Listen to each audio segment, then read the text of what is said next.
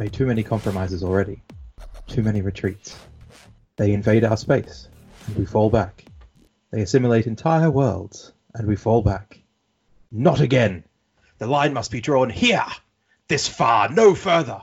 And I will make them pay for what they've done! Good evening, and welcome to The Loaded Dice, the podcast that always rolls boxcars. I'm Andrew. And I'm Doug. Andrew, how are you this evening? I am so much better after that introduction from you there, Doug. That was amazing. I am tingling all over, mate. Oh, good. Excellent. Glad to hear it. Oh no, that was awesome. That was very, very good. How are you? Yeah, good. Not gonna lie, I may have real quickly scanned through to that section of First Contact and read it. And watched it before we started, just for inspiration. But yes, it's good to get back into, get familiar with JLP again, especially with what we're going to be talking about Beyond the Rift. But yeah, no, otherwise good. We're recording much earlier in the week than normal to give you a peek behind the curtain. So I think we're both probably a little more awake than normal. Yeah, nice. No, without a doubt, it's a lovely Tuesday night. Mm-hmm. And yeah, no, look, it's really good to be back. I guess we had quite a long holiday here. We were going to record an episode in January, and we sort of got all excited.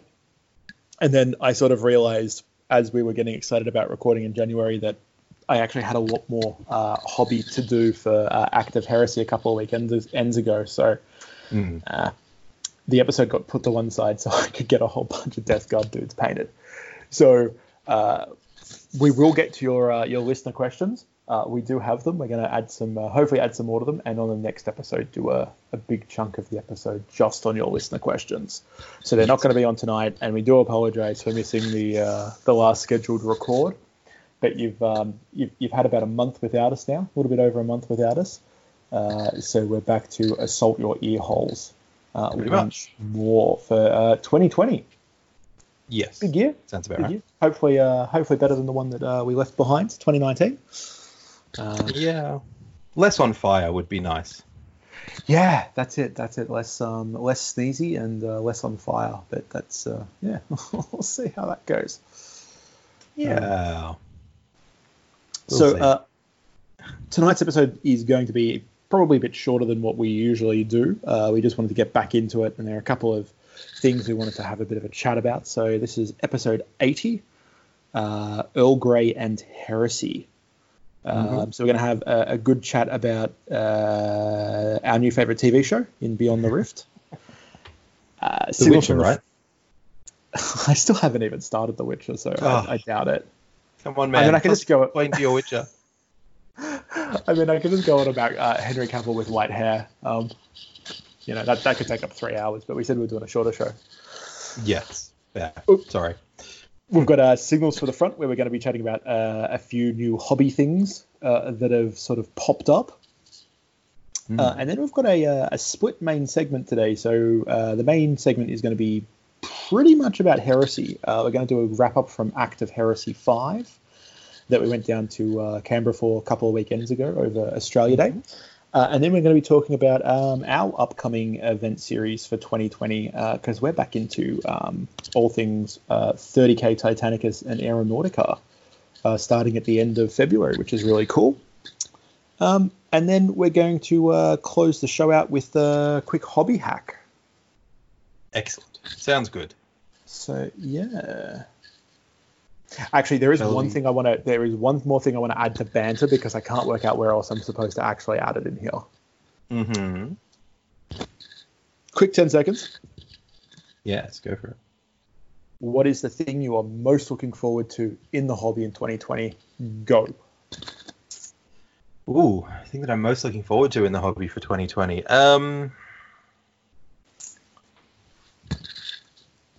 I'm unprepared for this question, clearly.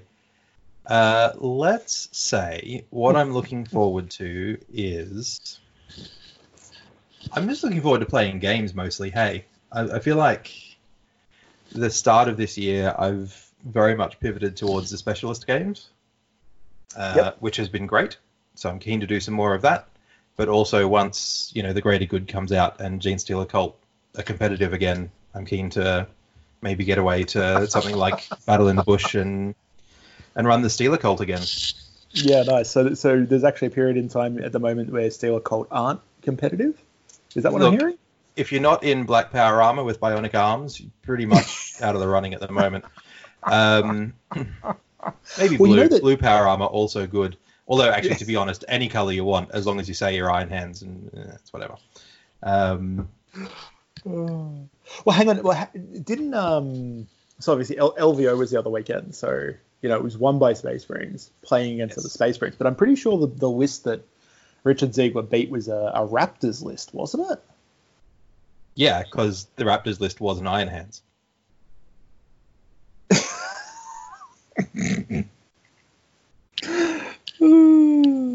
Sorry, wasn't Iron Hand successors with wasn't Iron Hand successors, okay. And whatever stealthy pricks. Fair enough. All right, so just getting out there and playing some games. Awesome. Yeah. How about you? Yeah, so I'm actually probably looking forward to running events in 2020. That's probably going to be the big thing for me. So it's kind of like playing games. So I hope to get some games in. But we didn't run anything in 2019 for a whole lot of different reasons. And, it was a little bit depressing not running anything, actually. It was, it's always exciting running events and putting on a good day for everybody. So, yeah, that's what I'm really looking forward to in hobby in 2020. Fair. Nice. Yeah. Any highlights from 2019?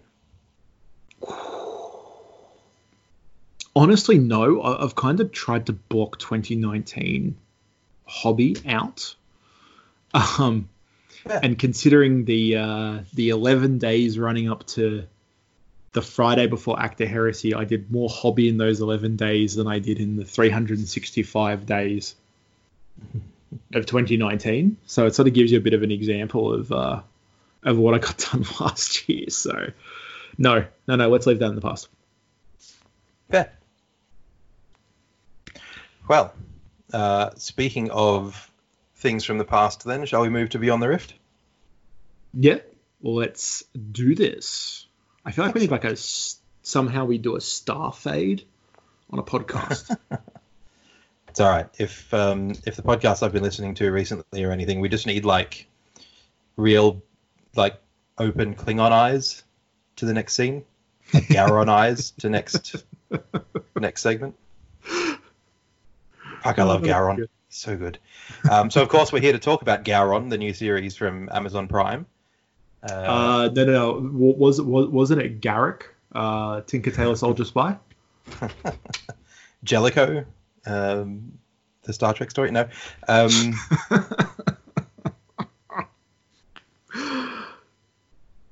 No, of course we're here to talk about Pickard, Captain Pickard, of the Starship Entrepreneur.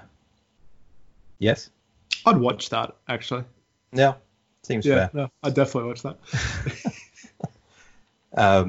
Yes, Picard. Yeah. Picard is out. Andrew, have you watched the 2 episodes that have dropped so far?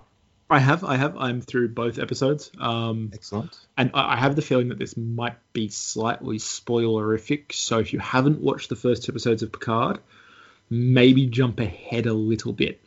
For sure. If it were one of those really tight ship podcasts that was all slick and professional, I might even put in the show notes what time you need to jump to miss all the spoilers. Except our podcast host is so utterly shit that we only get about 110 characters for show notes. So yeah, I was going to say, our host doesn't let us put in show notes that detailed. Actually, I do need to work out when that re-ups through my automatic PayPal payment, so I can cancel it this year and transfer us to a new host. Sounds like a good idea. That'll be good. Yeah. But Picard, initial thoughts? I'm real keen. Hey, how did you feel about Discovery? Just out of interest. I overall enjoyed it. Mm-hmm. Because it was just, another Star Trek. It was just Voyager again or Enterprise again. If you get what I mean, like it was just the Star Trek formula, just different people doing the stuff. I think my biggest beef with Discovery was probably the huge amount of CGI they used, but I mean, all Star Treks have always done that, so it's not really a beef. No, I enjoyed it. I just had a hard time. Like, it took me like a good 3 episodes to really get into it.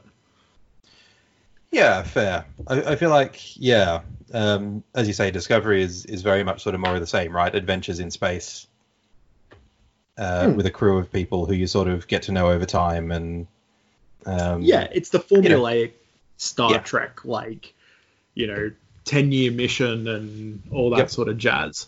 And I mean, like, there was some really cool stuff in it. And I mean, I think there's a second season out. I've only watched to the end of the first season. Yeah, you're not missing an awful lot for season 2, except maybe the origin of the Borg, if you listen to the fan theories. Okay. That's not clear cut. Honestly, I enjoyed season 1 much more than season 2, mostly because Lorca is such a good character. He was probably what carried the show, I think. Yeah, him and Saru were sort of my lifelines through that whole thing. Saru's great.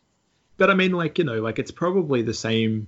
And I mean, I used to watch Voyager when it came, from day one when it came out, and was on, I want to say it was like Channel 10 or something like that on a Saturday night or a Sunday night. And I mean, like, I doubt I could go back and watch Voyager these days without having the same reaction. Yeah, I tried. I really did. I promise. You've really got to start at like season 4 once they figure out what Voyager is. Yeah, those first few seasons are just absolute horseshit. Because we went through a phase, because they're all on Netflix, of course, where we watched all of Next Gen. They are. We watched all of Next Gen, I watched all of Next Gen. Jeanette stuck with me until about season 5 and then stopped. And then we watched all of DS9. Which was a lot of fun, but then I tried to start Voyager, and I'm sorry, I tried, I couldn't. Apologies if Voyager is your favorite, but it's just anyway. It's all right, it's fine. We're not here to talk about Voyager. That's a whole different thing. But I guess the point there is that Discovery is very much that sort of same program with different characters and different situations and stuff, but still that sort of feels like it's run for TV, whereas Picard is very much down that The Witcher / Mandalorian sort of end of the spectrum, if you know what I mean. Yeah. Like it's definitely character driven as opposed to formulaic sort of stuff, and the character comes after. And I mean, like, we all know Jean-Luc Picard. We're sort of acquainted with him. I mean, even if you haven't watched all of Next Gen, you know who he is if you're watching Star Trek. Yes. And I couldn't imagine Picard would be a place where you'd kick off watching Star Trek either. No. Yeah. But no, look, I'm super pumped for it. Like, Patrick Stewart's amazing. And I think, considering the way that he really left Star Trek and was kind of done with Star Trek and everything else. Yeah. It's obviously, and I mean, like, we've watched 2 episodes and I'm already hooked. I want to see all the rest of it, like, right now. But I'm sort of like, for him to come back to it, and it doesn't feel like it's exactly where he's left off. Because obviously there is a time gap there, and we're slowly starting to understand what went on in that time gap. But I think it's quite, like I could get the feeling that he's into it. Like, he's not going through the motions. When things get rebooted sometimes and they use old actors, and it's like, I'm here for a paycheck, and the paycheck's great, but like, I don't want to talk to fans. I'm just gonna, But I mean, he seems to be really properly into it with the same sort of passion and enthusiasm that he brought to like a lot of the later parts of Next Gen. Yeah, for sure.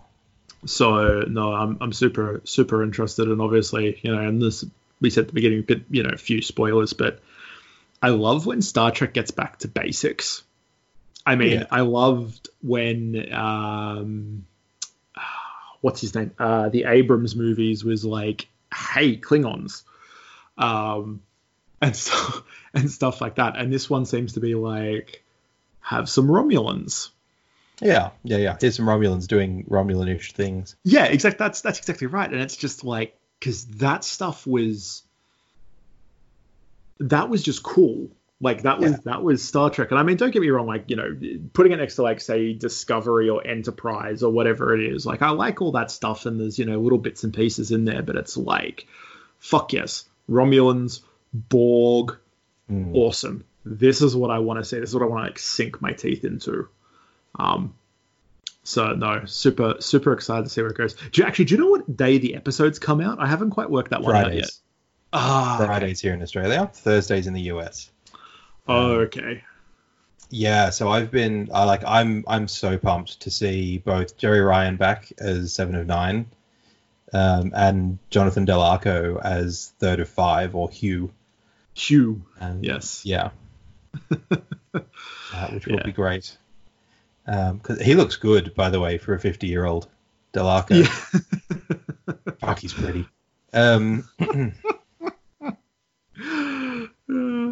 Yeah.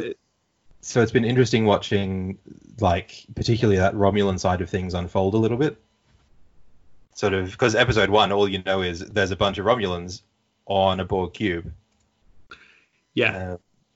And then you sort of realize that they're trying to... in Picard's house. Well, that's it, right? Actually, companion piece, by the way, if you do want to get sort of some more in-depth stuff on Picard as it starts, is it called Countdown? Anyway, the Picard comic books that they're doing.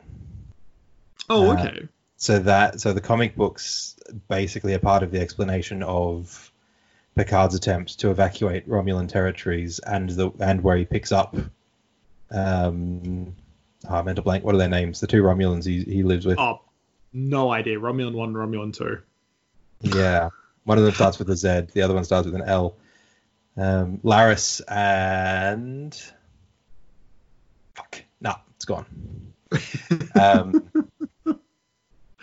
No, I'm like the worst person to ask like the names of some character that isn't the main character in a show. I see. I don't know what it is about me, but like when I watch TV shows, I get so engrossed in them that somebody then asks me a question about, oh, like what about this guy? And it's like, who the fuck's that again? Oh, that guy. Yeah. Like he did too with the Mandalorian. You were like, oh, you know, there's Quill or whatever his name is, and I'm like, who the fuck is Quill? Who the fuck is Quill? Get out of my podcast. I don't know. It's just me and names and TV shows. It's like I can tell you who Picard is, and I'm pretty sure I know who that Data guy is. Look at you channeling your inner Pulaski, calling him Data. Man, I love Pulaski, just quietly. The Doctor who was in Star Trek for season 2. Jaban, by the way, Laris and Jaban. Yeah. I'm not remembering. So stop writing us letters. Past this segment. Yeah, that's fair. But yes, it talks about like you meet them for the first time in the Picard comics. So worth a read. I also really recommend as a companion piece, The Greatest Discovery, which is a podcast. So they did all of Star Trek Discovery, but they're also doing Star Trek Picard. Oh, okay. So they're a comedy review podcast. These are the guys that you were telling me about when I was sitting at McDonald's on the way down to Act, where they like each episode is them like doing an overview of an episode or something. Yep. Yeah, nice. So they've done Picard episode 1, and I think 2 will come out. Maybe even today, because the last one was 7 days ago. But so they've got 2 podcasts. One's The Greatest Generation, which is where they're doing all the classic Trek. So they started with Next Gen. Now they're doing DS9. I'm up to season 6 of Next Gen, so I'm slowly catching up. And then Greatest Discovery is all the new stuff. So they did Discovery, and now they're doing Picard. I'm just trying to add them to my my podcast thing here. They're a good one. Greatest Discovery, you said, and this is great podcasting actually. Yeah, it is, right? Live live podcast subscriptions. There you go. Yep, the new one came out 3 hours ago. Sexual Checkers.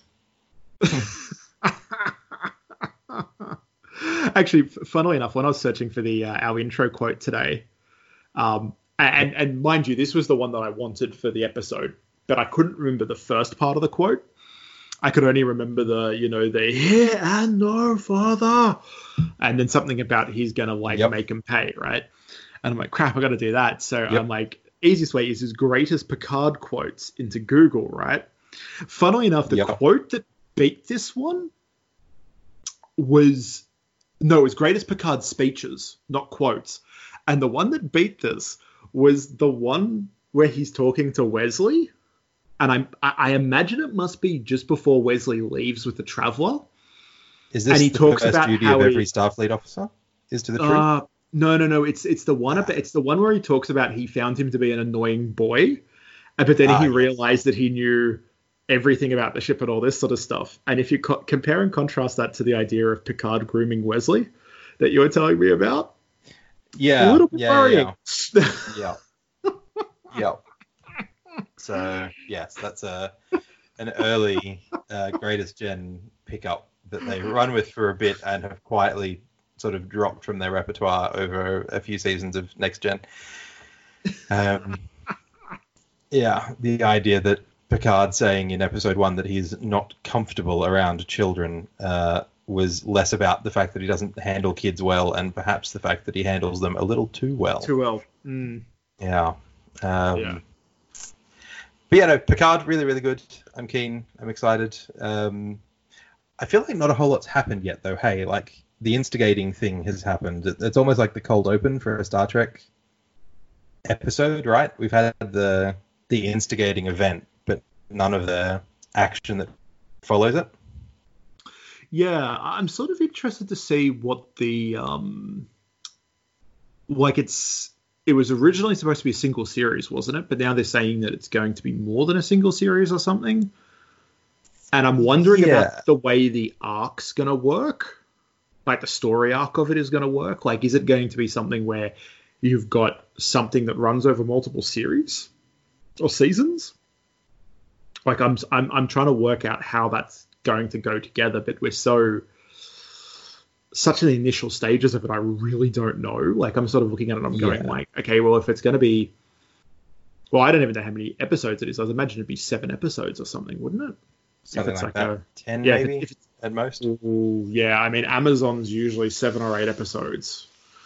It is their sweet spot. I mean, it doesn't have to follow that, but I'm sort of like, so it builds for 4, you get something 5 and 6 and 7 and 8 cleans it up, which works. But yeah, no, I'm just sort of excited for the ride. And I think one thing I sort of worked out quite a few years ago when we started getting a lot of Star Wars, like new Star Wars stuff, new Star Wars content, was there's things, if I looked into it, I would probably not like about it. Like, if I really analyzed it, I would find stuff that'd be like, oh, fuck this, I don't like it, or this isn't how I imagine this would happen, and all this. And then it's like, but I'm still getting new content for stuff that I love, so I'm just going to enjoy that it's Star Wars. I'm going to enjoy that it's Star Trek, and we're getting more of it. Yeah.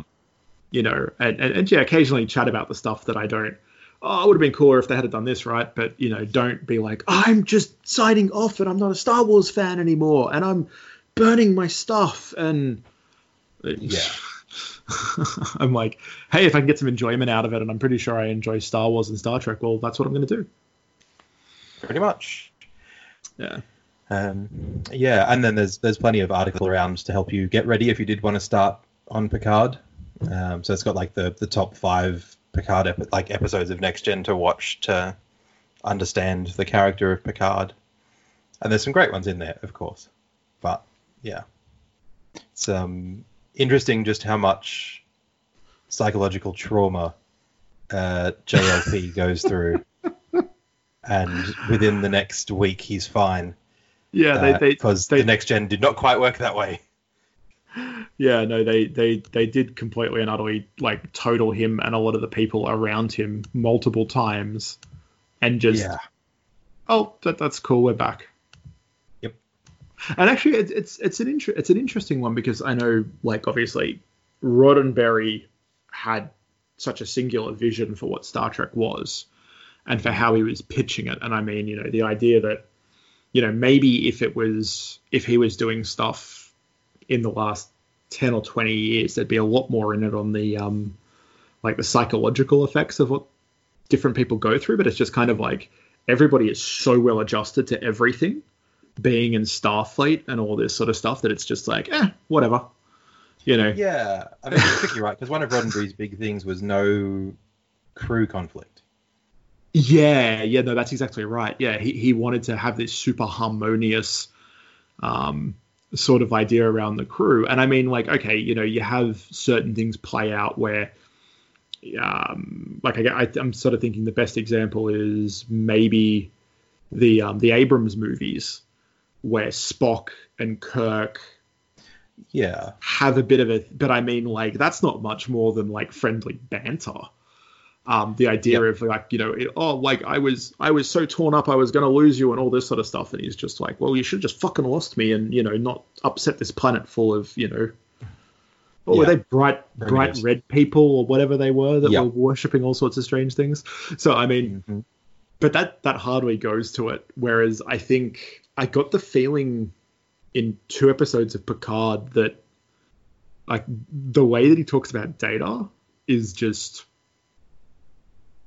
there's so much more emotion there, and I'm wondering what sort of like incredible messed up like psychological scars they're going to give him.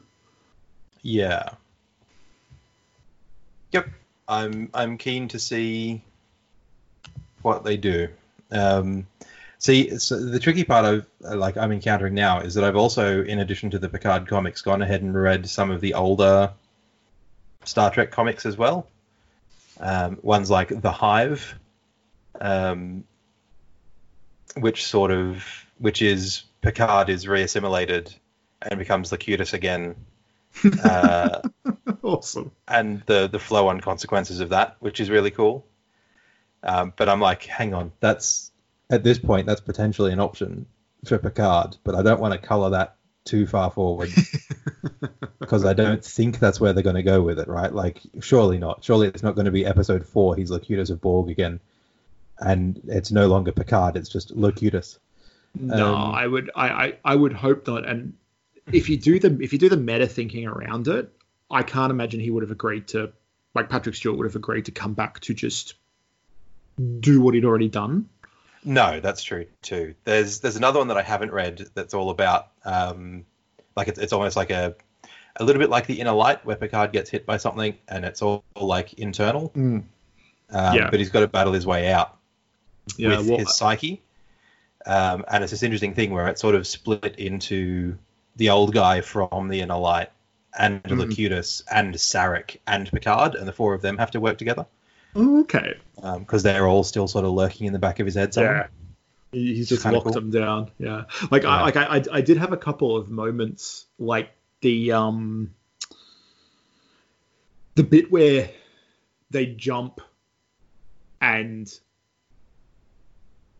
he's like, hang on, she was right there. How can nobody have seen her? She was there. And then the Romulans came and they killed her. And, she was my best friend's daughter and all of this. And everybody's like, you're the only person that was there. They found nothing else. We're watching this, we're watching the playback on it and there's nothing there. And the first thing that jumped into my fucking head was just Q. This is just fucking Q. This entire thing is just going to be fucking Q. It's just going to be... it's just... The whole series is just going to end with him in his fucking hat just laughing. Well, that was sort of the entire premise of The Next Generation, right? That it was all Q's trial just ongoing. That's what I mean. Is it's just like you thought you got out and you're not out. Yep. Oh. It's fine though, because John Delancey is great. So I'll watch him in anything. Yeah, Q is probably... I think I actually like Q more than I like Jean-Luc Picard, so I probably don't have an issue if it just turns into a Q fest. Did you ever play the computer game Star Trek Borg? No, I don't think I ever played any Star Trek computer games. Which is a little bit like an interactive movie, but it's basically you're playing a character whose dad dies at Wolf 359, and Q gives you the opportunity to save him.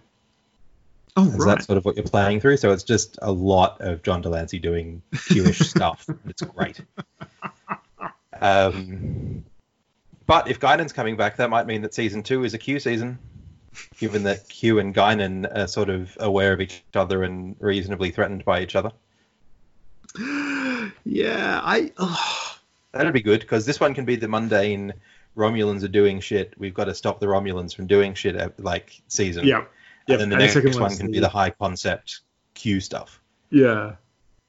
That would be fine. I'd be down for that. I think I'd be completely okay if Q got thrown into this mix in any way, shape, or form. It would be quite enjoyable. Mm-hmm. Q. One of the greatest Gen hosts hates Q with a passion. Not because Q's a bad character, but just because all the episodes he's in are so like off the wall insane. Well, it doesn't feel like Star Trek. Well, that was such an odd part of like, and I want to say 1990s sci-fi, right? Serialized sci-fi. All of them did it. Like it's funny. Like I'm a massive X-Files fan. Like I generally rewatch all of X-Files every 18 months. And they do it in that. You have these episodes that just you're watching it and you're like what is this? What are they doing? And it's like the comic relief episodes. Yeah. And I think that's kind of where Q falls into it, is it's like get super campy, have some odd comic relief, but they can also be some of the most, like it's almost like, and not to get too wanky, but it's like Shakespearean comedy. Yeah, for sure. It's very much that you learn something. Like it's not like the musical episodes that Buffy and Angel did.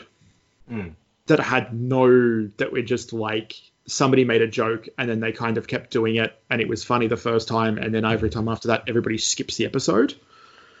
Whereas like I think the way that Star Trek did it and like Stargate did it quite well when it did it did it a few times, and they were actually some of the most poignant episodes. And part of that was because it was delivered in such an out of the box comedic fashion. Yep. Like I feel like you learn more about the Enterprise and its crew in a lot of those episodes with Q in it, even though they're all bonkers and, you know, Worf's trying to rip his head off and is just super frustrated and, you know, nobody knows what's going on. You'll learn so much more about them than in just like the formulaic, oh no, the sun's going to blow up in this system and we need to save the people on this planet from the sun blowing up.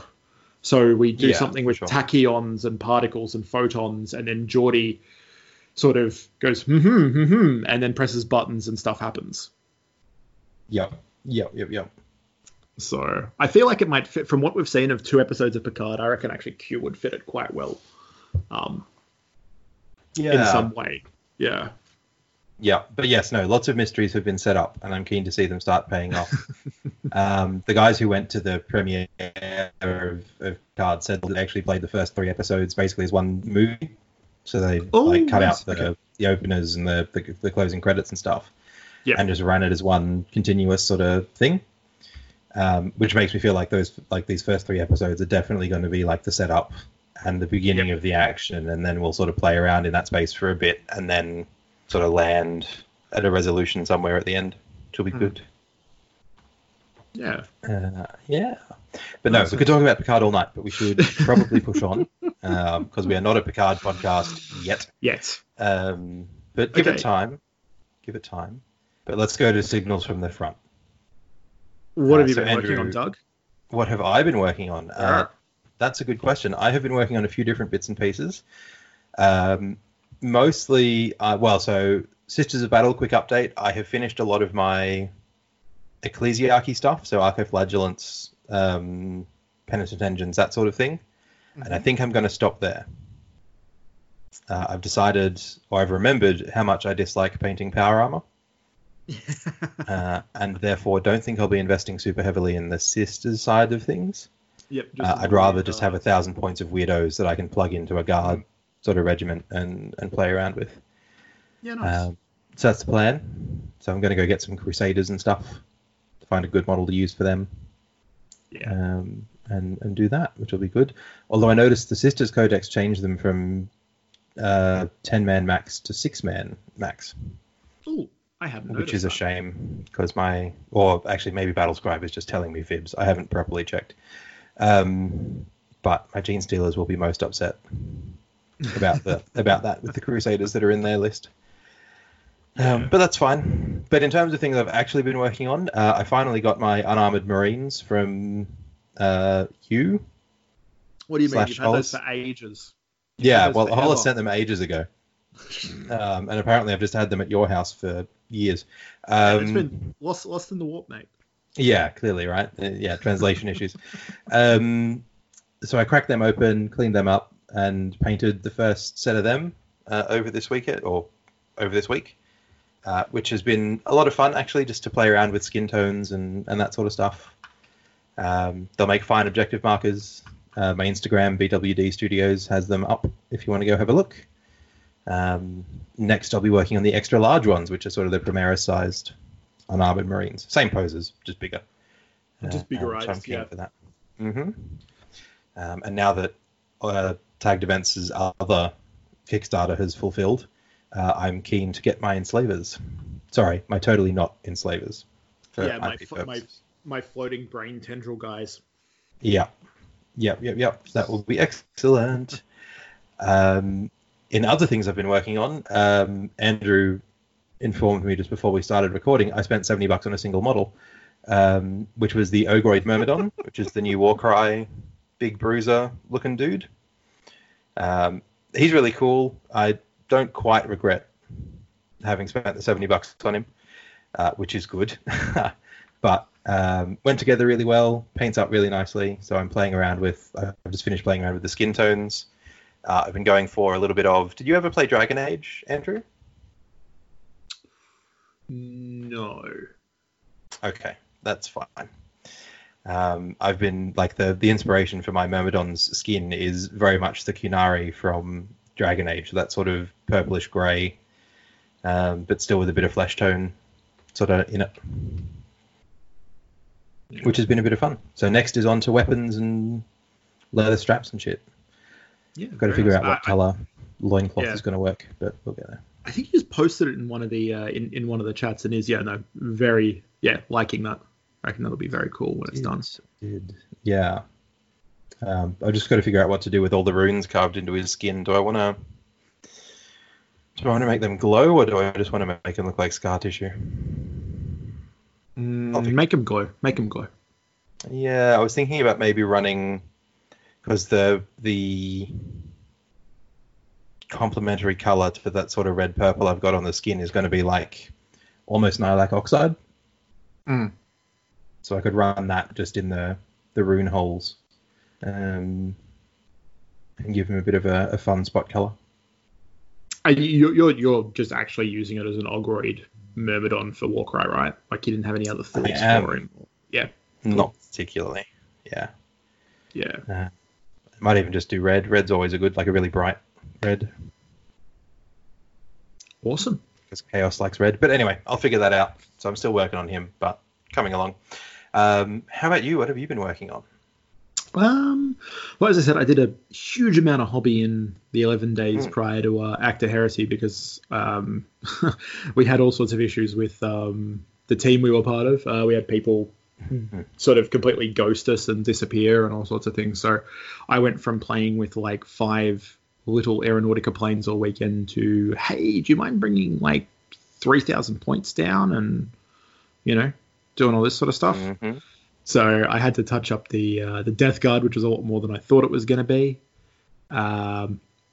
So yeah, huge amount of work on that side. So that's kind of cool that it's all done.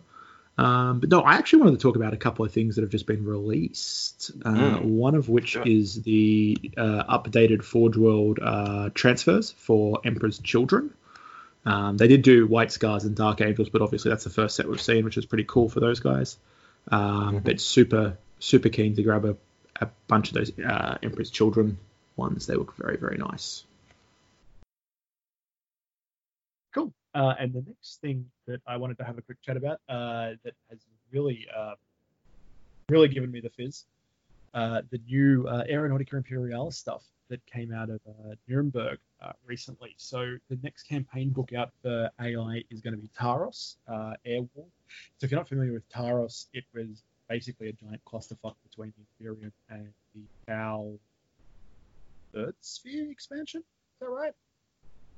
Yeah, I think it was third. That sounds right. Yeah. That didn't go too well for the Imperials. But yeah, no, that looks really cool. So the next faction we've got into AI is Tau, and we've seen some of their stuff with some barracudas and tiger sharks. I'm pretty sure. The barracudas are the small ones, tiger sharks are the big ones, which is kind of cool. But the really exciting stuff is we're finally getting our lightnings for the Imperials. I'm a little bit upset that it's not the Mark 1 lightning. And if anybody has a 28mm original lightning from Forge World that they feel like selling me, hit me up, drop me a PM. I will buy it, even if it costs me a kidney. I literally can't even find them to buy and throw large amounts of money at, but I do want one. But no, lightnings look amazing. And then the other really cool thing are the Vendetta gunships, which is like the Valkyrie with tons of las cannons strapped to it. And I think you were saying you can actually just make them into Valkyries, can't you? Yeah, they build either way. So you can build them as Valkyries with like the missile pods and stuff like that, or as Vendettas with the loaded for las. I'm real keen to get my hands on those ones because it'd be nice to have some transports. That's what I was thinking. Yeah, that'd be awesome to play some of those missions. Escorting those dudes in with a bunch of like thunderbolts and shit would be mad. Yep, and I would imagine the lightnings will be scouts, so it'd be nice to have something other than thunderbolts to be able to field when you can't put bombers on the table. All that sort of stuff. And I'm guessing they're going to be like the super maneuverable dudes that'll go up to 7 or 8 on 7 or 8, isn't it? Yeah. On the maneuver chart and all that sort of cool stuff, which could be a bit of fun. Yep. And I'm hopefully they've got the same sort of speed as some of those Orc planes. Yeah, you would imagine sort of compete, which would be nice. Yep. So yeah, and then I'm really not sure. It'd be interesting though, right? Because if they're built for medium range, and they're super fast. Oh yeah, they'll be deadly as anything. Yeah. Interesting to see. Because I mean, like, lightning should have, what is it, twin las on a Primaris lightning. You get twin las, and then you get like frigging 3 upper hard points. So I mean, they're probably just going to be stacked with rockets and shit, which would be pretty cool. Yeah, that sounds about right. Could be fun. Do they not have another secondary gun built in? Autocannon or something? Nope. The original Lightning, the Mark 1 Lightning, had a single long-barreled autocannon. But the Lightning Primaris is just twin las and then three other hard points. So I mean, like, you could take a bunch of Hell Strikes, which I think are the air to ground missiles. Yep. Or the Sky Strikes, which is air to air. And they also generally have a bunch of bombs on them sometimes. Yeah, so wing bombs are an option, so I'd imagine they'll just give them those. Yeah. Fairly standard missile array. But yeah, just definitely just looking forward to get my hands on those. And I mean, like, actually the Tau stuff looks pretty cool. Do have a soft spot for the aircraft aesthetic from Tau. So yeah, looking at those, I'm sort of interested to see how the Tau might play. Like, I sort of get the feeling that with the way their drones are and all that sort of stuff, they might be like all their planes just have every single arc, but not a huge amount of shooting in every arc, if you get what I mean. Yeah, it feels like they'll have 1 or 2 forward-facing, super long-range, super hard-hitting guns. Yeah, like here's your rail gun sort of thing, like fucking exactly. Throw that downfield and then like a burst cannon, which will be roughly a heavy bolter out of the other arcs. It'll be interesting actually, because I'd imagine the Tau turrets, which is probably how they'll do the drones, are going to be down instead of up. So like a Marauder bomber can only shoot at stuff at its level or above. I'd imagine the Tau is shooting their level or below. Oh, okay. The drones hang underneath. Yep. Yeah, that'd so they'll be cool. like left, right, front, back, or all around down. Down, yeah. Rather than all around up. Should be fun. Yeah, should be pretty cool. And I think Steve said he'd play some Aeronautica once Tau came out. Good, because I need the other half of that starter set, and I don't want the Tau. Well, I mean, I'll buy it with you, but I don't want the Tau. That's a shame. We're going to have a problem. No, we're not. You're just going to be playing Tau. I don't really understand what the problem is. It's all right. I have Marauder destroyers. I don't need any other plane. It's fine. If in doubt, more Marauders. Love it. Yeah, man. I mean, like you have a really lovely trophy from Act that basically says you're a what was it? Was it you're an ace or you're a wing commander or something like that? I think I might be both. It's both. Okay, awesome. Because I got 2 awards for that one, and then 1 award for Battlefleet Gothic. So yeah. I mean, if it flies or sails through the stars, obviously, Doug is your guy that you want heading your force up.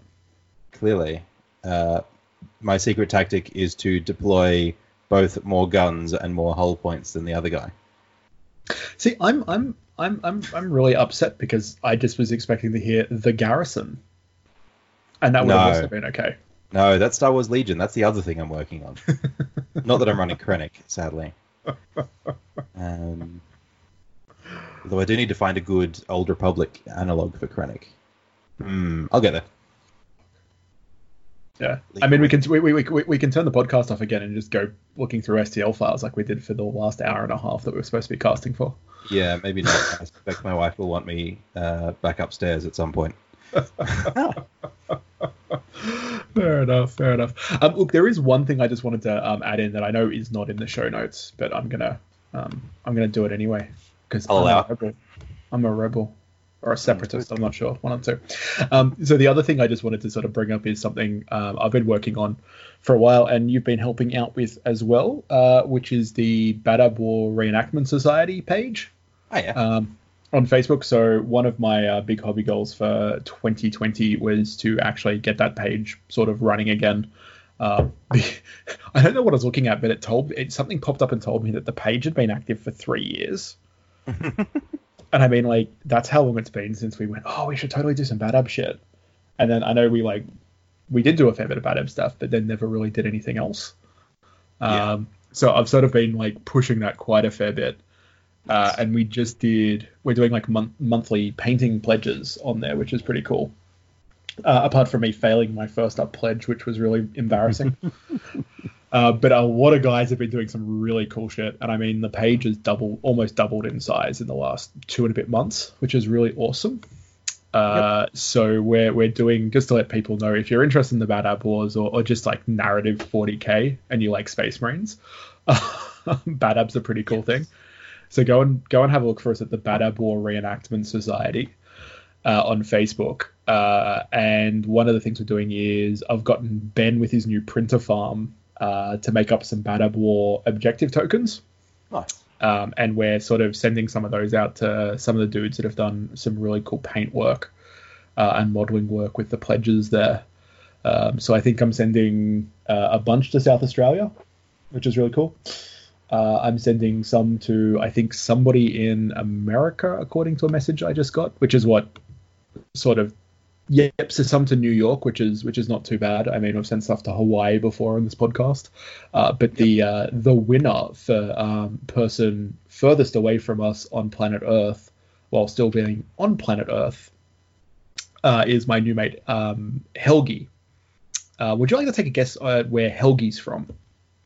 I would guess somewhere reasonably north. Reasonably chilly. north, yeah, a little bit cold.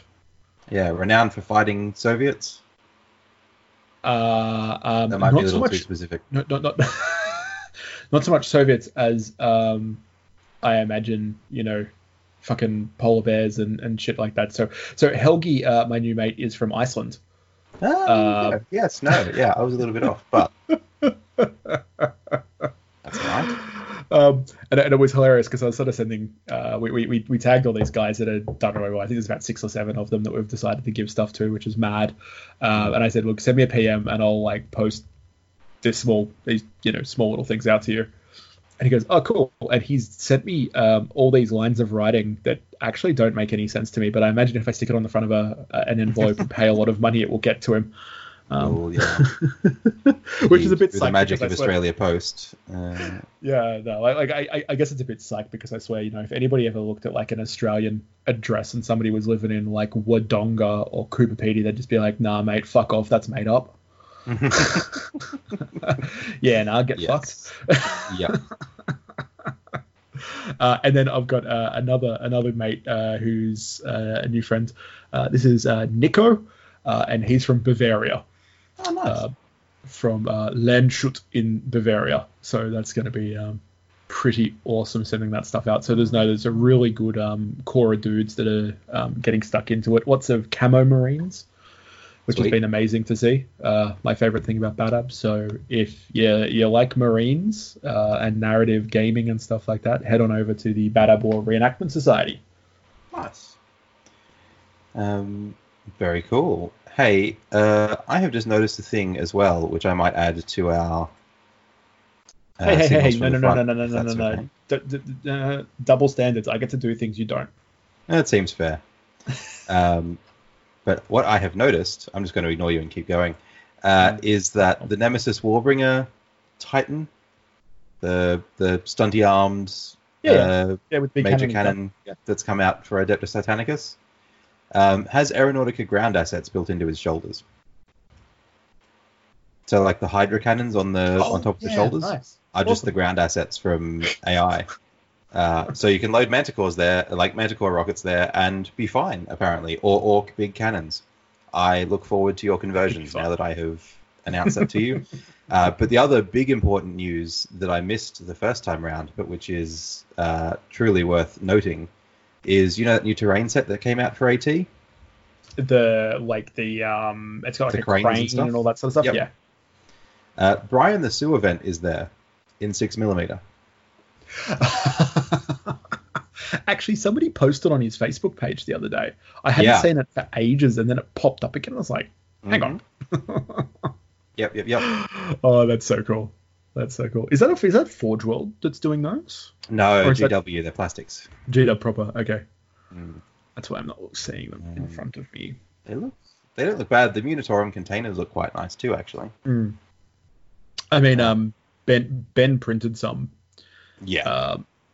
And yeah, I mean, there's so many STLs out there. Actually, that's one of the things that's sort of like a bit annoying about the terrain side of things, is it's kind of like I've got so much like GW terrain like unbuilt that I think I'm just gonna sell off and just use it to buy STLs and fucking just reams of PLA for Ben's printers, so you can just print me terrain.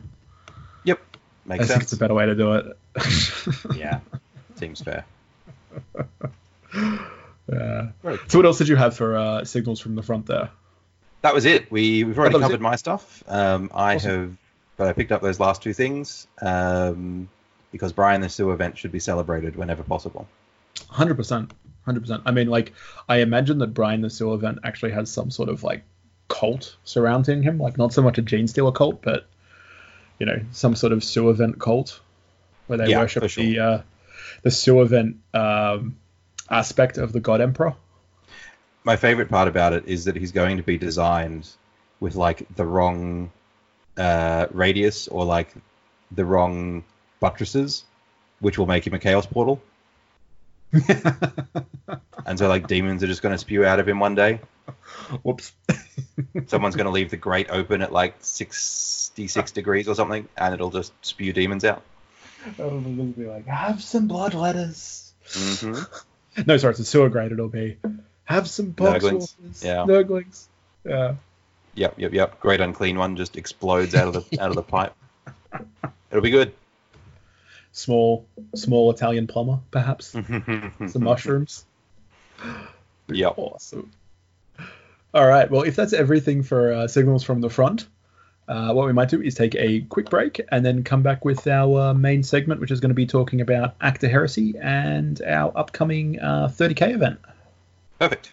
We will see you on the other side.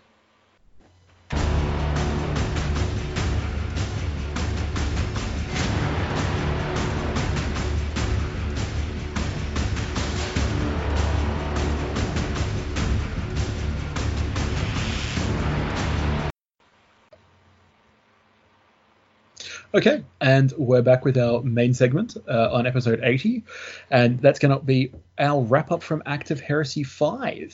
And I'm going to say it now, the last Act of Heresy, in fact.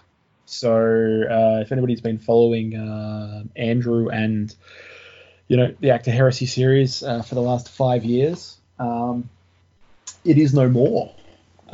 This year was the last one. And, while it's sad, bigger and possibly better things are on the horizon. So Andrew's not sort of, I guess, giving it away. He's just going to be changing the format and what's going on and the rest of it. So a little bit bittersweet. But yeah, we were down at Act of Heresy over the Australia Day long weekend, which is now going on for about, 3 weekends ago, I think it was. Something like that. Maybe. Last year sometime. Just about, yeah. Like. Yeah, last century. So Act of Heresy, for anybody that doesn't know, needs the Cliff Notes, is a 30k Titanicus, Aeronautica, and Battlefleet Gothic event. It's been going on for the last 5 years down in Canberra in the ACT here in Australia, run by the godfather of heresy, Andrew Hollis. And I think I would be very, honest in saying it's probably the premier 30k event, basically anywhere in the world.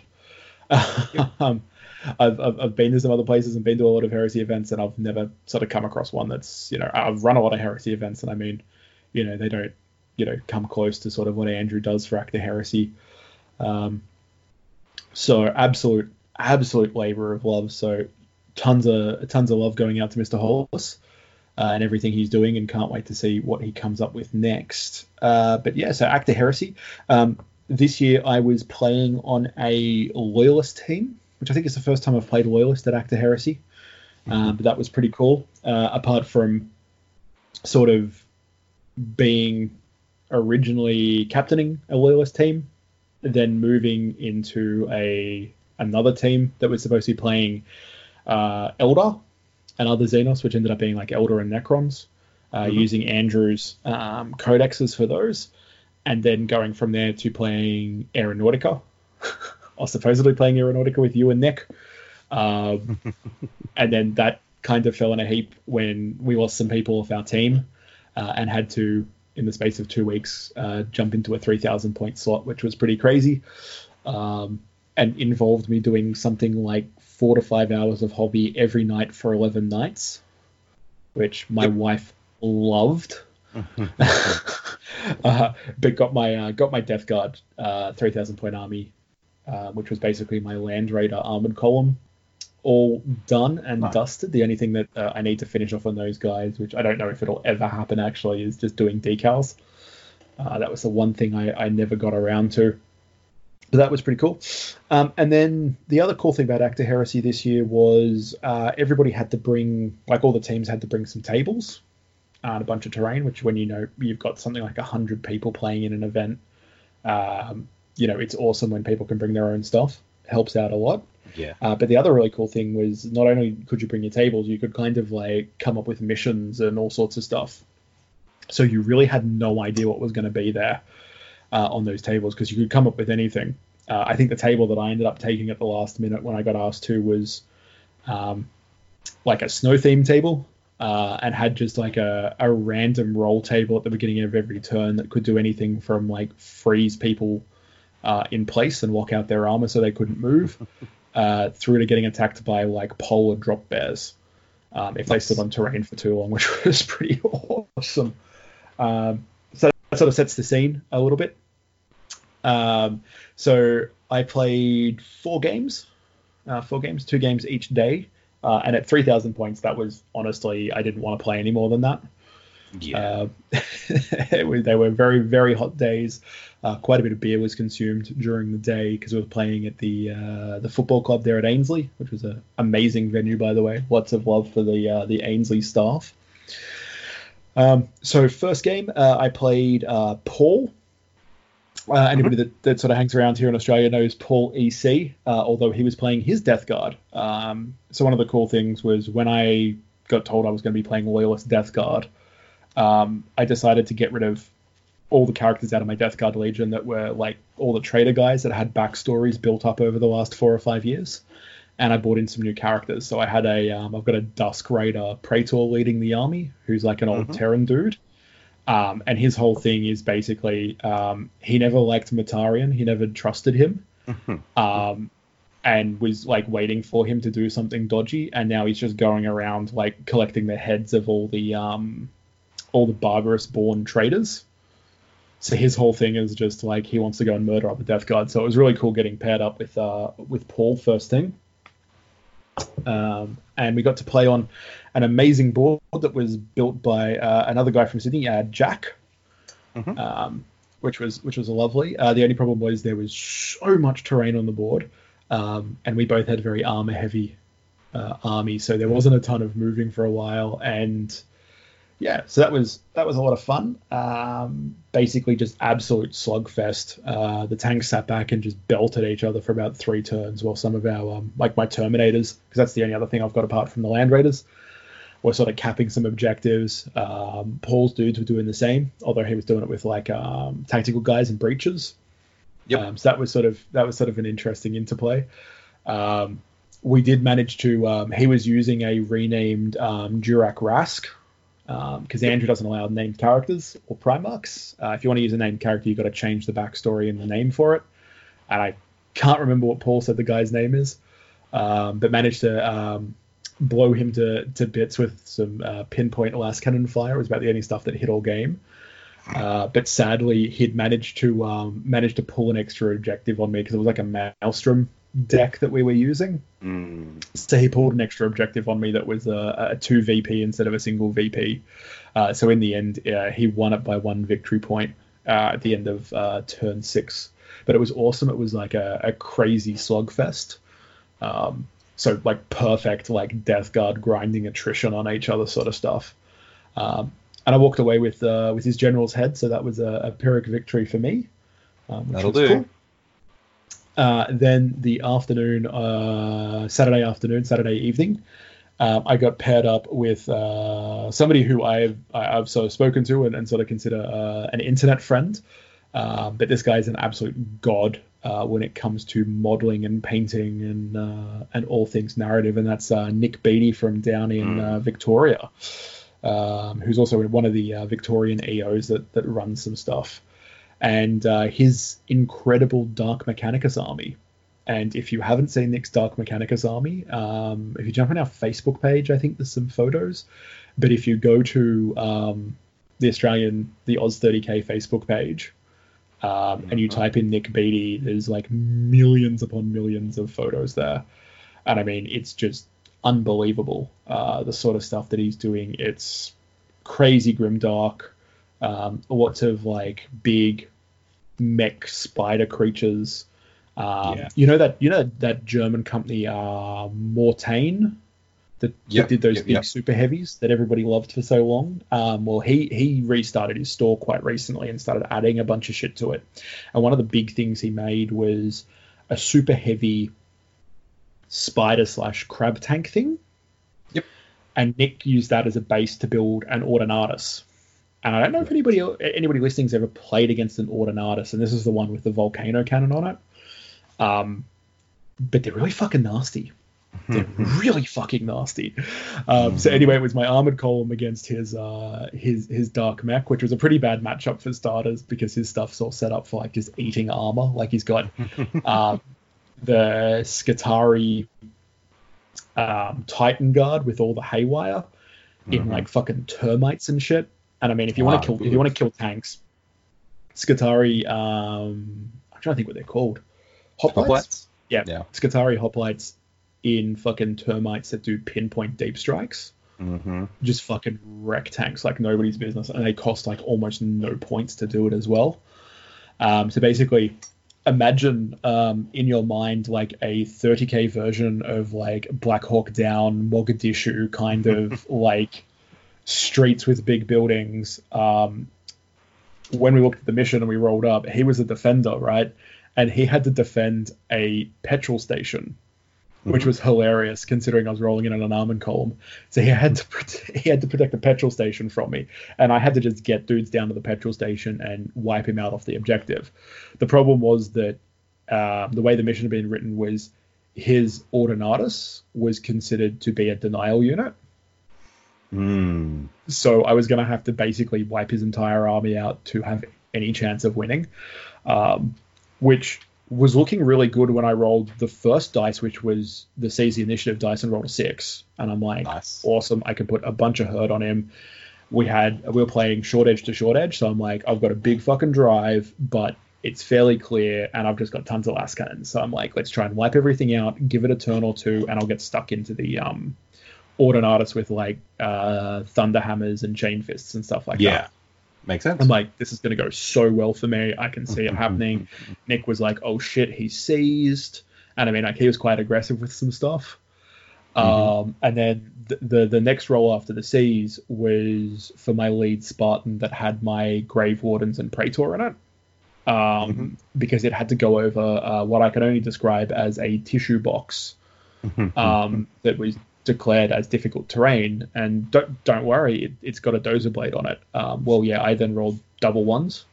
The 3 land raiders behind the Spartan couldn't go anywhere, literally couldn't go anywhere because there was nowhere else to go. And then on the other side of the board in the other street, my other Spartan and the other land raider did kind of move up, but they were kind of like, fuck it, if those guys aren't going anywhere, I don't know if we want to go anywhere. So they didn't get particularly far. And I'd screwed all my firing solutions because I just had a Spartan sitting in front of like a bunch of land raiders. So they couldn't see anything. So I think I did like 2 wounds to some sort of bot. It was an Artilax, I think.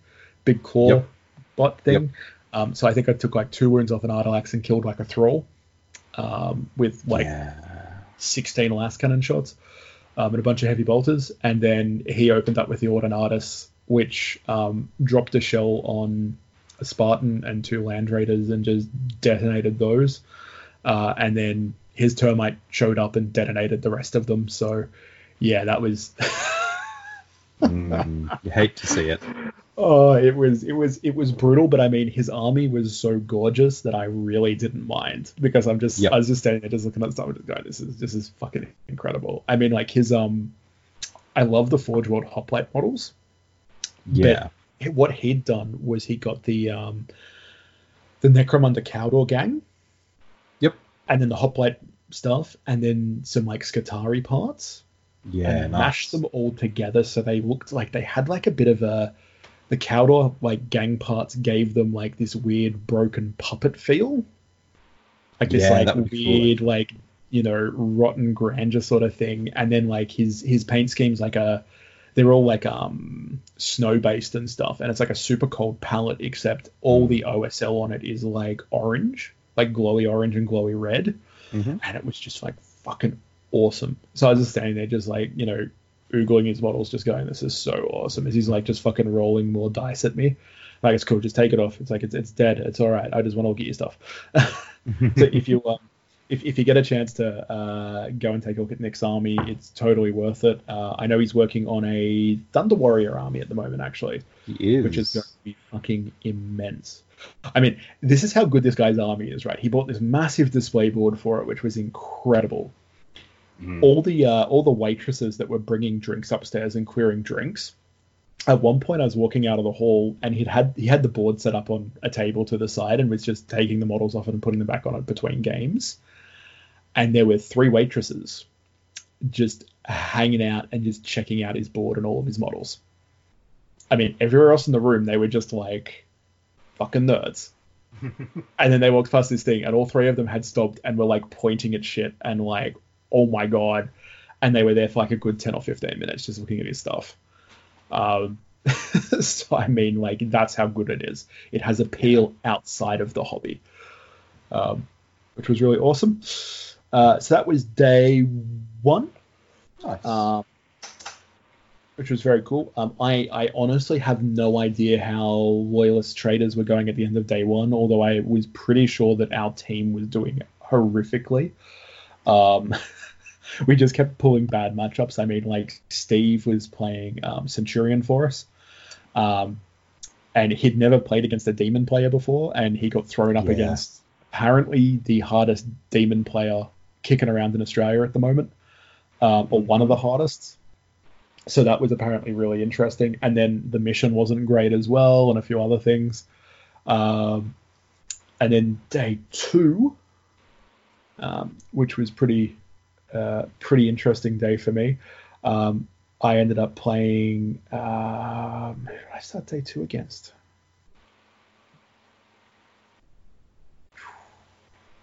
Good question. It was Jared. So I played Jared Anderson, who used to be one of the Sydney guys, was then one of the Canberra guys for a while, and I think is now down in Victoria. One of the army lads, awesome dude, and once again another Death Guard army, and one of the best Death Guard armies I've ever seen. Amazing stuff.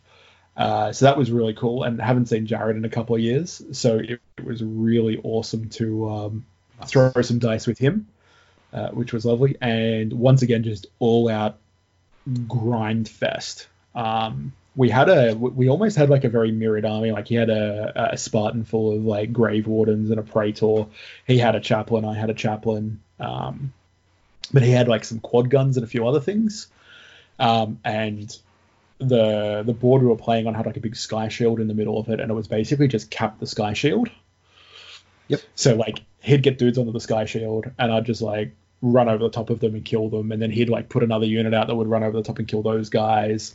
So that was really cool backwards and forwards. And I managed to cut down both his Praetor and his Chaplain in the same round of combat, which was really cool. My Chaplain kind of just went nuts after losing most of his squad and just started beating people with the Thunderhammer, which was a lot of fun.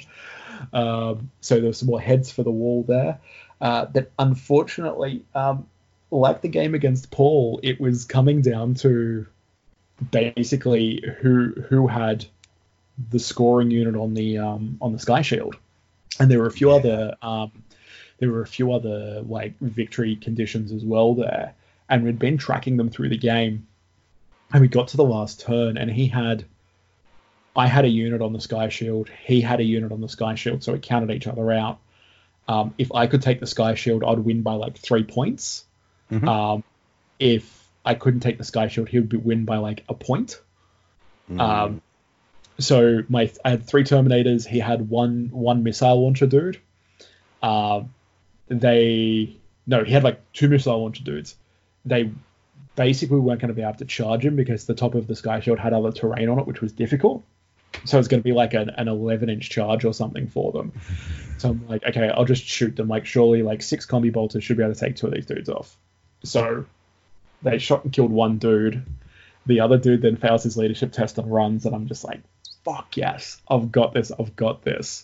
Mm-hmm. He ran 2 inches, and then rallied the next turn. Yep. Hate to see it. And there was no way. And when he when he fled, he got behind the piece of cover. So then when he rallied, Jared just left him in behind cover. So there was no way of me getting to him. Yep. So yeah, I lost that one by 1 point, but it was one of the best game of 30k I think I've ever had. Very, very knife edge backwards and forwards, which was cool. And then I had another super awesome opponent for my last game, which was Dom Fabry, who I think some people would know as the. So make sure I get his name right. I think he's painting studio. No. He's the Fabricator. Yeah. I think it's like the Fabricator General or something like that. Is his? Let me have a look. I'm just flicking over the Fabricator General, see if it's him. I think that might be Dom.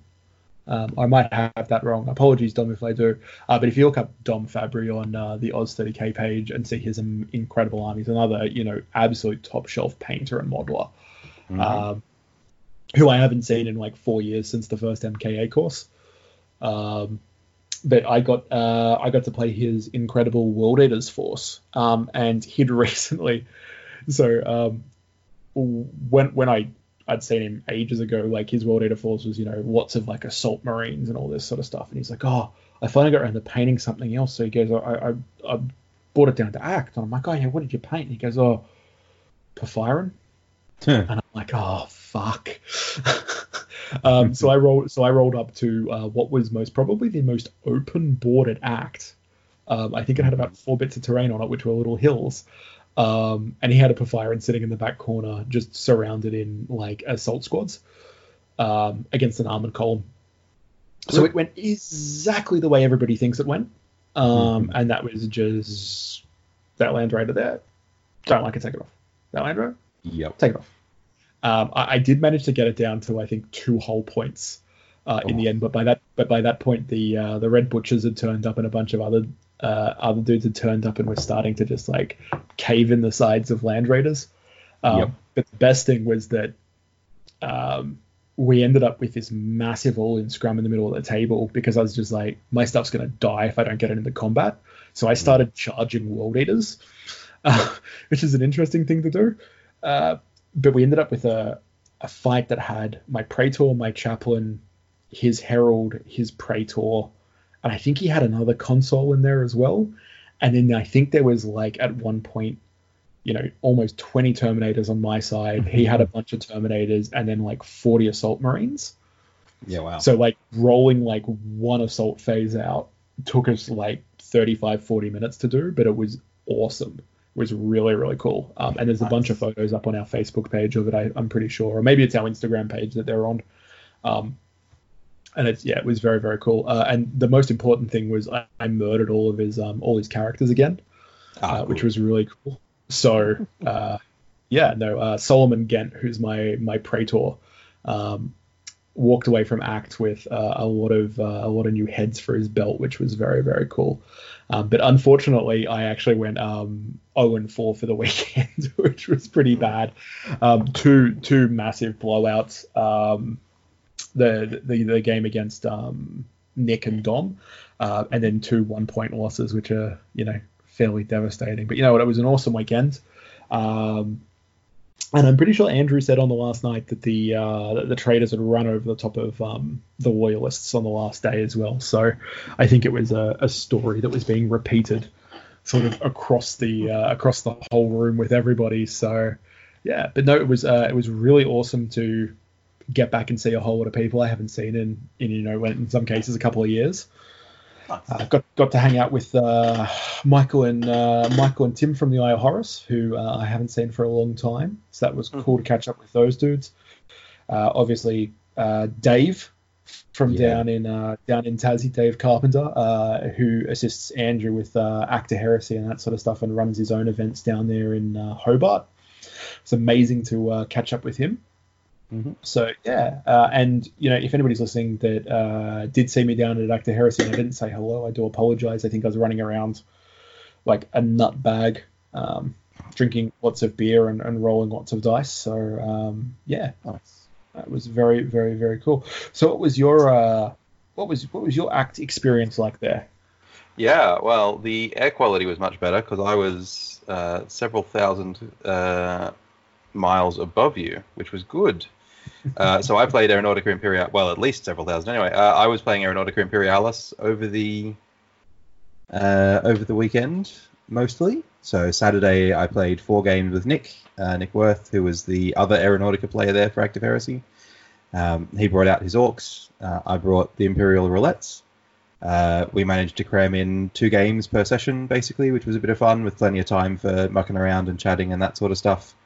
Game 1, we played a basic dogfight, and my Marauder Destroyers pretty much carried the day, which was good. And then we played a bombing run, and my Marauder Destroyers carried the day. There's a bit of a theme that sort of crops up over the course of the day.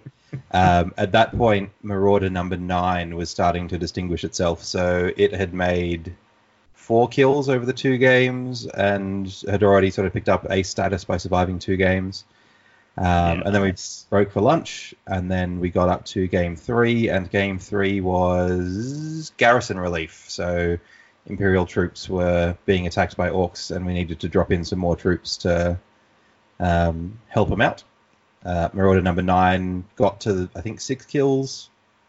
Or Destroyer number 9, sorry, got to 6 kills on that game, so got an ace skill out of it. Yeah, and then the last game was search and rescue. So one of the Imperial crews had been downed, and my job was to go and search for them and then pick them up. And Marauder number 9 made 4 kills on that game. So, yeah, good day. So what's Marauder number 9's call sign? I knew you were going to ask that, and I do have it written down somewhere. Because I know all of your Marauders, well, yeah, all your planes have call signs. And I remember you mentioning it to me at lunchtime and being like, that makes sense. Is number 9 Doctor's Orders? I think it's Doctor's Orders. Yeah, awesome. That would make sense because number 9. So I basically just picked either bingo numbers or like old military designations for them. And number 9 was a type of laxative that was prescribed by military doctors to troops during one of the world wars. Don't at me with the specifics. I'm fine without them. That's awesome. But number 9 was then thereafter known as Doctor's Orders. Yeah, very, very cool. I love that. Yep. Destroyer number 9 is Doctor's Orders. Piloted by Commander Felbrig, who did quite well. Lucky 7, so Marauder Destroyer number 7 was technically my command plane, but Commander Harwood went down in a blaze of glory on game 1. So. Oh no. Mm-hmm. I know. So is that a refit, or did they get totally scrapped and you're taking it off the roster? No, Harwood is super dead. Lost with all hands. Oh no. Having said that, the 2 Thunderbolts did pretty well over the weekend while I was playing with them. So any game where I wasn't, when it wasn't a bombing run, I left the Marauder bombers at home and took at least 1 Thunderbolt instead. Yeah, nice. Normally Fury number 1 aces low with Maximilian Brewis in the cockpit. He did all right. Shot down some orcs. Nick, to his credit, did really well. He started off by loading down his orc planes with a lot of upgrades in our first couple of games, and then decided to go very light and bring more planes in the back sort of 2 games, and that seemed to work a bit better for him, which was really good. Yeah. And that was Aeronautica. Aeronautica was a lot of fun. I'm really loving playing Aeronautica as well, so I went back down to Canberra this weekend just gone and played in their sort of regular catch-up down there. I did not know that. Yeah. Tell me all about it. And played there as well. So we played, again, Imperials versus Orcs. Again, the Destroyers were just killing it. Both of my Destroyers ended up achieving ace status. Number 7 became a double ace over the course of the day. The Orc players are getting good, though, which is nice. So, who was it? Nick and I think Aiden was on my team, so it might have been Josh was the other guy. Anyway, the Orc guys pulled off this excellent second turn attack that sort of cripples, like one of my Destroyers was down to 1 wound. I think one of my bombers was gone, and my teammate had lost a Thunderbolt in 1 round of orc shooting, which was great. And then after that, we just sort of got behind them again and shot them down. So, Imperial victory. Nice, the way it should be. Yeah, I feel like, and I know we're not really talking tactics for Aeronautica at this point, but I feel like the big thing is orcs really benefit from having something like a heavy bomber or a grot bomber that they can sit in the middle of the formation. So having some Dakar jets they can just throw in, but then also having a big heavy hitter that sort of floats up and then drops a bunch of grot bombs. Yeah. What's it like playing against grot bombs and stuff? Well, I don't know yet. So that's the thing. The orc players only had the starter they sets. haven't had any. Yeah, okay, yeah. cool. So nobody was fielding a heavy bomber or a grot bomber, and I feel like the game would have gone a bit differently if there had been those in there. Yeah, because particularly the destroyers, the Marauder destroyers, feel a little bit 2 points efficient compared to Dakka jets and stuff. Yeah, no, they do throw a ton of fucking punishment out of those things. Yeah, 9 shots that hit on 4s at medium range. Oh, sorry, that damage on 4s at medium range. It's hard to come back from, particularly when you've got a 2 structure point Dakka jet sort of floating around.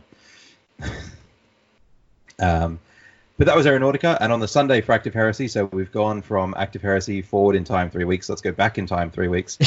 Back to Act of Heresy. I got roped into the Battlefleet Gothic game, which was a lot of fun, and sort of rekindled my love for that game as well. The mission was there was a ship that we'd lost contact with that was now suddenly heading towards the planet Entrigau 3. Is that where we were? Yep, that sounds right. Excellent. Good. And so, in theory, we were there to shoot it, like all the players were there to shoot at each other and then go home.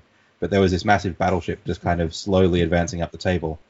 And so then there was an objective to pick up behind the ship, like behind the battleship. And so I flew one of my little Cobra destroyers underneath it to try and get it. And I then failed the identify friend foe roll. Yep. Woke up the ship a little bit. Fortunately, my Cobra got behind it, so it didn't get shot. But then I spent the rest of the game, because I only had one Cobra left because the squadron had been shot up, just reloading and firing 2 little torpedoes at this battleship every turn, just pissing it off. To the point where it would just unload firepower into absolutely everything. But my little Cobra was safe behind it, just popping off torpedoes every turn. It was great. It was a lot of fun.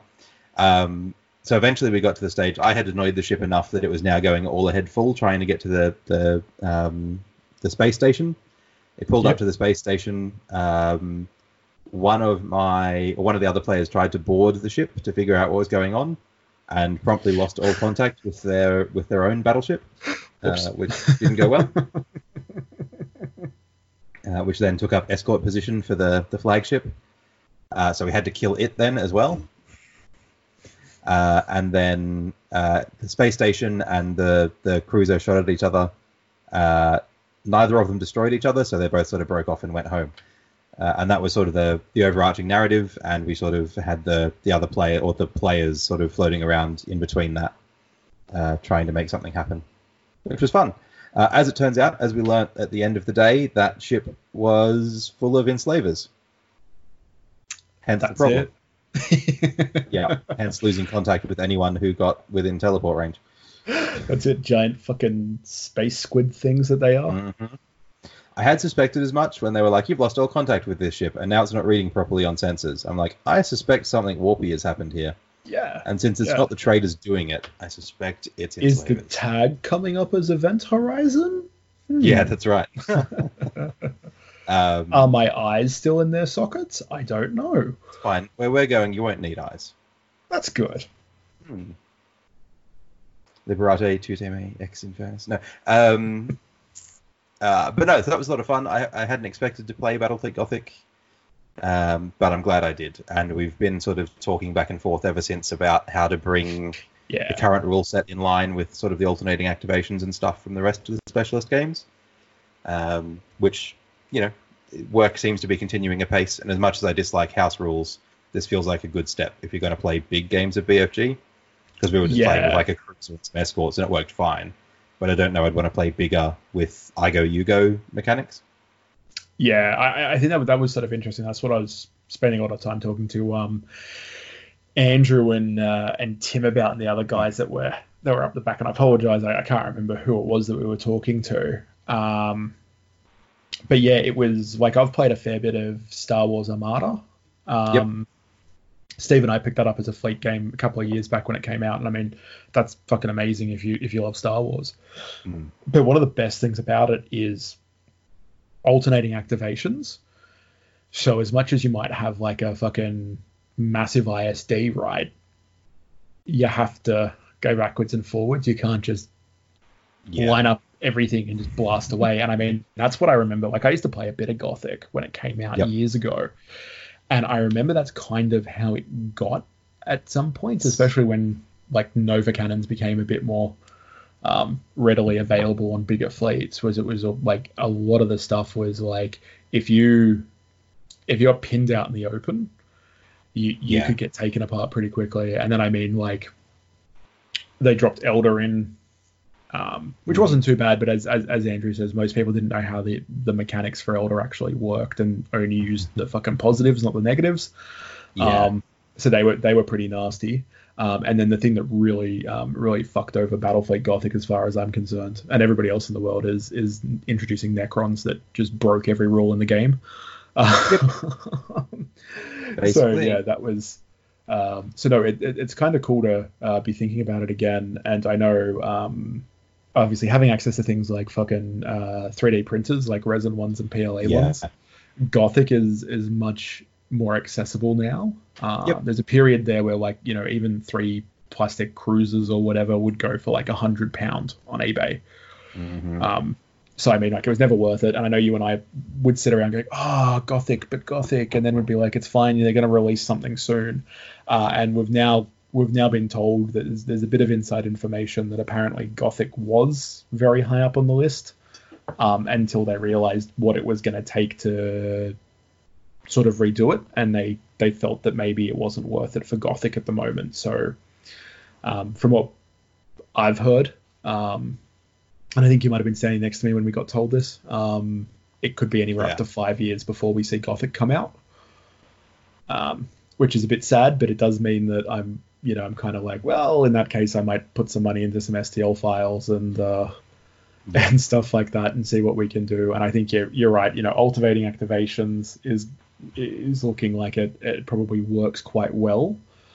There's a few things that need to be finessed. I think somebody was talking about like boarding actions for certain fleets need to be changed a bit. There's some things to tinker with. But again, on Saturday down in Canberra, there were a couple of lads there playing BFG with the alternating activation. So you've actually seen it in the wild. Awesome. I have seen it in the wild, and one of those fleets was Necrons. For fuck's sakes. I know, but the Imperials held their own, and it from the debrief sort of afterwards, it seemed like a much more even and fun game, because you couldn't move every Necron ship to an advantageous position and then just blow away the Imperials. At the same time, get one good shot off, and then the Imperials would wheel around and just like detonate a couple of Necron ships. So it seemed to balance out a bit better, which was really cool. So and then they played, I think, a Chaos versus Imperials game afterwards to test sort of some slightly more balanced fleets, and that seemed to work really well too. Yeah, nice. Yeah. Awesome. Yeah. Cool. Well, was there anything else from Act of Heresy or last weekend that you wanted to cover off? Not really. Big thank you to Hollis for organising kind of both events, but particularly Act of Heresy, putting all the work in. Big ups to the team captains for organising their teams, because herding gamers is tricky.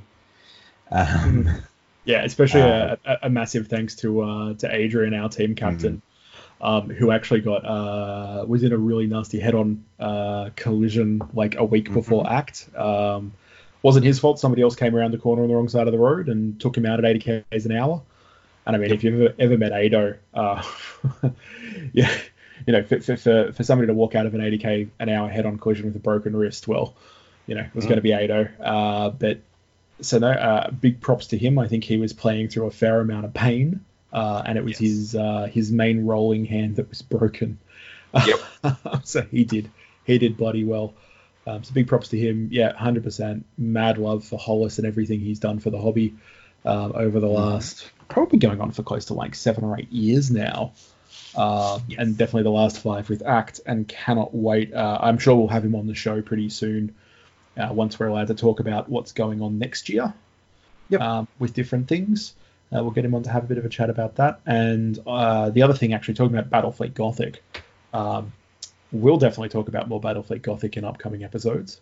But if you want to sort of wet your eardrums, I just noticed that Tim over at Horus has put out the 2nd episode of Brace for Impact, which is their kind of BFG podcast. I haven't listened to it yet, but I'm definitely going to try and listen to it over the weekend, because I think he was playing some games up in Queensland with alternating activations and that sort of stuff.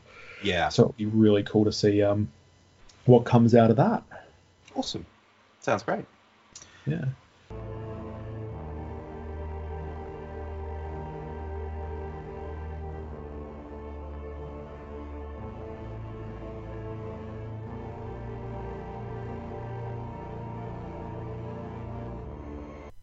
Okay, and I'm back to wrap up the show. Doug's had to run off because it's now well past midnight on a work night, but that's the joys of podcasting.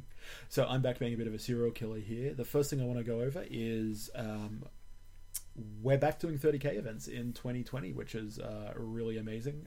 If you are on any of the Odds 30k Facebook pages, or you look at the Loaded Dice page, and I guess you probably do if you're listening to this, we're running a 6-event series starting on the 22nd of February, which is about 2 weeks from now, and it's being called the Siege of Asphodel Bridge. So this is our narrative campaign for 2020, and it's incorporating 30k, Adeptus Titanicus, Aeronautica Imperialis, and I would imagine we're going to bring some Battlefleet Gothic into it. So the big thing for us is obviously we haven't done this for a bit over a year, and we've changed venues. So we're now partnering up with the legends over at the Combat Company. And if you buy hobby accessories or models in Australia, you'll know who the Combat Company is. They do all the hobby goodness, and they're at Hearn Street in Mortdale, but obviously their website is amazing, and you can just get stuff posted super quickly out to you from there if you don't want to make it all the way over to Morty. But if you do want to come to the first chapter of Siege of Asphodel Bridge, that's on the 22nd of February. There's only 16 spots for playing 30k, and then there's 4 spots for Titanicus and 4 spots for Aeronautica. All those tickets are pre-purchasable on the Combat Company website. If you just go there, go to events, you'll see the 3 different format tickets. Now, they are a little bit more expensive than we used to do them. They've gone up by about $10, but it's got to do with the Combat Company's been amazing, and they're going to give us a huge amount of prize support, store credit and stuff like that for people. We're also going to be doing a fair bit more swag than we've ever done in the previously. So if you come to the first event, you're going to be getting a set of 30k objective markers from us that are really awesome. I've got some prototype draft prints here because they're all nice 3D printed ones, which are really, really cool. As well as obviously you get to come and play a bunch of games of 30k Aeronautica or Titanicus, and the more events you come to, the more swag you're going to get, the more cool stuff you're going to see. So that's really awesome. One thing that we've done in the past for some of our events that we're going to do as well is we're going to do the players pack and some of the fluff and whatnot as its own episode, hopefully in the next week or so we can get it out before chapter 1, life permitting. So look out for that, but basically go and have a look in the events page on Oz 30k or on the Loaded Dice podcast or on the New South Wales Horus Heresy events page that we also run, or on the Combat Company website, and you'll find the Siege of Asphodel Bridge on the 22nd of February, and there's a players pack up there. If you're playing 30k, it's 2,500 points. No Leviathan Force Org, no Primarchs or named characters. If you want to use a named character, shoot us a PM, and you'll need to change backstory and name. You need to pick a campaign character that gets advancements, which is pretty cool. And other than that, a big thing that we're pushing on because of the background is we want to see a lot of loyalist traders and trader loyalists, if that kind of makes sense. So we want to see loyalist Death Guard, but would also be cool to see a lot of say trader White Scars, maybe even some more esoteric things like trader Ultramarines, maybe, I don't know. But there's room in our narrative for that all to work. Obviously, Talons are welcome, Demons are welcome, and all that sort of stuff. Black Shields, definitely. So yeah, should be really awesome. If you're a Titan Princeps instead, we've got 4 spots for that. Just at the moment, the Combat Company, the way they're set up, they don't have a huge number of tables available, but that's going to be changing in the future, so we can go to much bigger events there as well. So hopefully we can get some dudes doing that side of things, and then Aeronautica, which Doug is running. There's 4 spots there as well. You can play orcs because there are orcs in the campaign. So we'll talk about that a bit more in the player pack fluff side of things and sort of explain how that all works together. But so if you're an orc player, definitely come along as well and get some flying in. That'll be awesome. As I said, those tickets are on pre-sale. You can also buy on the day, but if we've capped out, you won't be able to get a game in on the day because there just won't be enough tables there. Starts at about 9 a.m. in the morning and should run through to about 5 o'clock in the afternoon, so just a one-dayer. Looking at 2 rounds for 30k, unless we can fit a third round in and people want to do it. Same for Titanicus, most probably, because they're going to be bigger games of Titanicus. And then for Aeronautica, we would expect something like 6 games in a day, if not more, for you, depending on how quickly you smash those out. So that's the Siege of Asphodel Bridge. We'll share it around as well over the next 2 weeks, but would love to see a whole lot of people there. Now, the final thing before I completely finish off this show is just going into our hobby hack segment. I mentioned at the beginning that I wanted to talk about the Vallejo diorama effects. AK also does a range of these sort of things. And the reason I want to talk about it is because it allowed me to base an entire army of dudes. And I mean, 40 Terminators isn't that many guys, but I mean, it's still a full army. And I based them in about 3 hours with this stuff, from like black plastic bases through to stuff that I actually got some really nice comments about. But yeah, so the stuff I've got here is the Vallejo Earth Texture Acrylic Dark Earth, a diorama effect. So it's like a big paint pot. I think it's got, was it 200 mil sort of thing. I think this cost me $15 or something like that from the Combat Company, and I bought this when they first got them in, which is quite a while ago. It sat around not being used, and sorry, what you can hear is me trying to open it, and what it looks like is like wet cement or wet mortar paste. It's very super gritty, and you definitely want some sort of tool to apply this to bases. And I mean, you don't really need to paint the base underneath it because it's a full coverage sort of stuff, but I imagine you could use it in just different spotchy areas. But what I did was I got the Games Workshop texture applicator, which looks like a bit of a big toothpick thing with 2 different types of spade at either end, and just dug into this and started whacking it on the bases. You move it around with the applicator or the toothpick or whatever you're using. You could even use like an old paintbrush, maybe might work pretty well.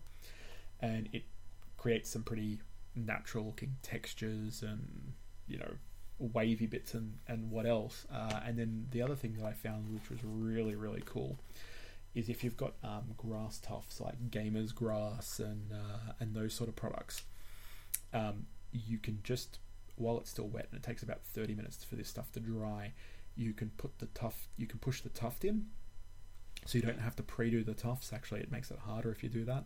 So you just do the base, push the whatever tufts or stuff you want in there, and when this stuff dries, it does actually dry like mortar or concrete, and it will hold it in really, really tightly. So I mean, you don't need to glue it or fuck around with anything like that might mix up with it if you're doing it while it's wet.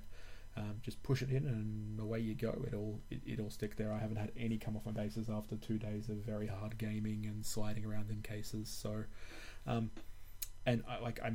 once it dries, you can, you could completely repaint it. So if you just want to use it as a texture stuff and not worry about the color, but I mean, it works really well as this dark earth here. It says I'll read it.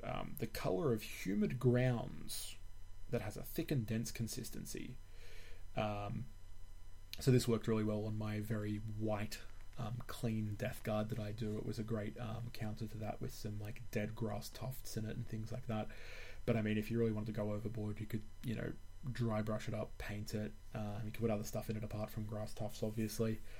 This stuff specifically would be great on like trench bases and stuff.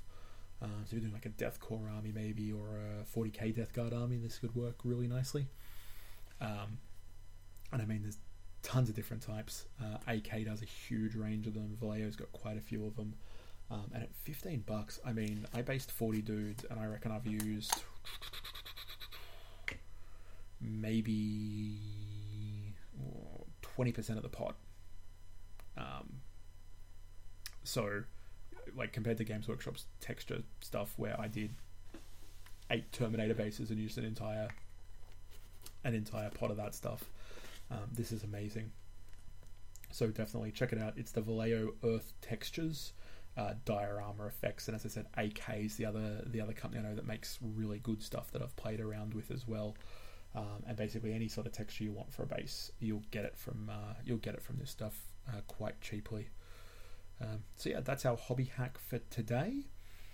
So closing the show out by myself, bit sad. But we're back for 2020, guys. We had a huge number of issues trying to get this episode recorded.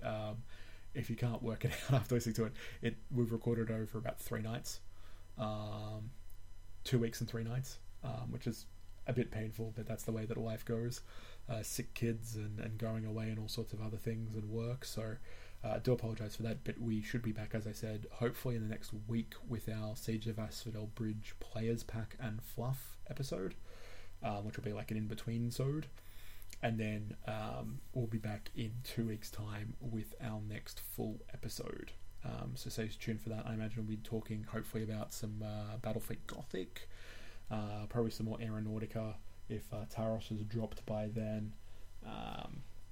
As well as, how our event's just gone. So that'll be a lot of fun.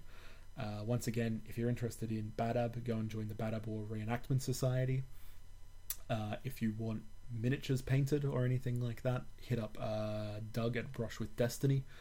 I'm pretty sure he said he's still got some room on his books at the moment starting 2020, and even if he doesn't, just bombard him. I'm sure he'll fit you in there, especially if it's about Thousand Suns and doing all their trim. He loves that sort of really detailed work, so hit him up for that. Check out Brush with Destiny on Instagram and Facebook. Don't forget you can find us on Instagram and Facebook if you haven't already, and if you don't mind, leave us some reviews on iTunes. It's still one of the best ways for us to sort of grow our audience and get out there, is if people are leaving us reviews, then we sort of get gazetted in a better place on iTunes when people look for things like Warhammer or Horus Heresy. So it'd be really cool if you could leave some reviews. We might actually run a comp, because we haven't done it for quite a while, and we'll read out some cool reviews and give some stuff away. Although that does mean you have to give us 5-star reviews. Give us what you think is an honest review. That would be the most amazing thing. If you have any questions, comments, tips, anything like that for us, any sort of feedback, please shoot us a PM. The best way to do that is just go to Facebook and message us, or Instagram and DM us. You can also email us if you need to. That's the loadeddicecast, @gmail.com. So feel free to shoot us stuff there as well. But it'd be awesome to see people at our event on the 22nd. And thank you so much for listening to us, guys. So don't forget, keep your powder dry and your dice loaded.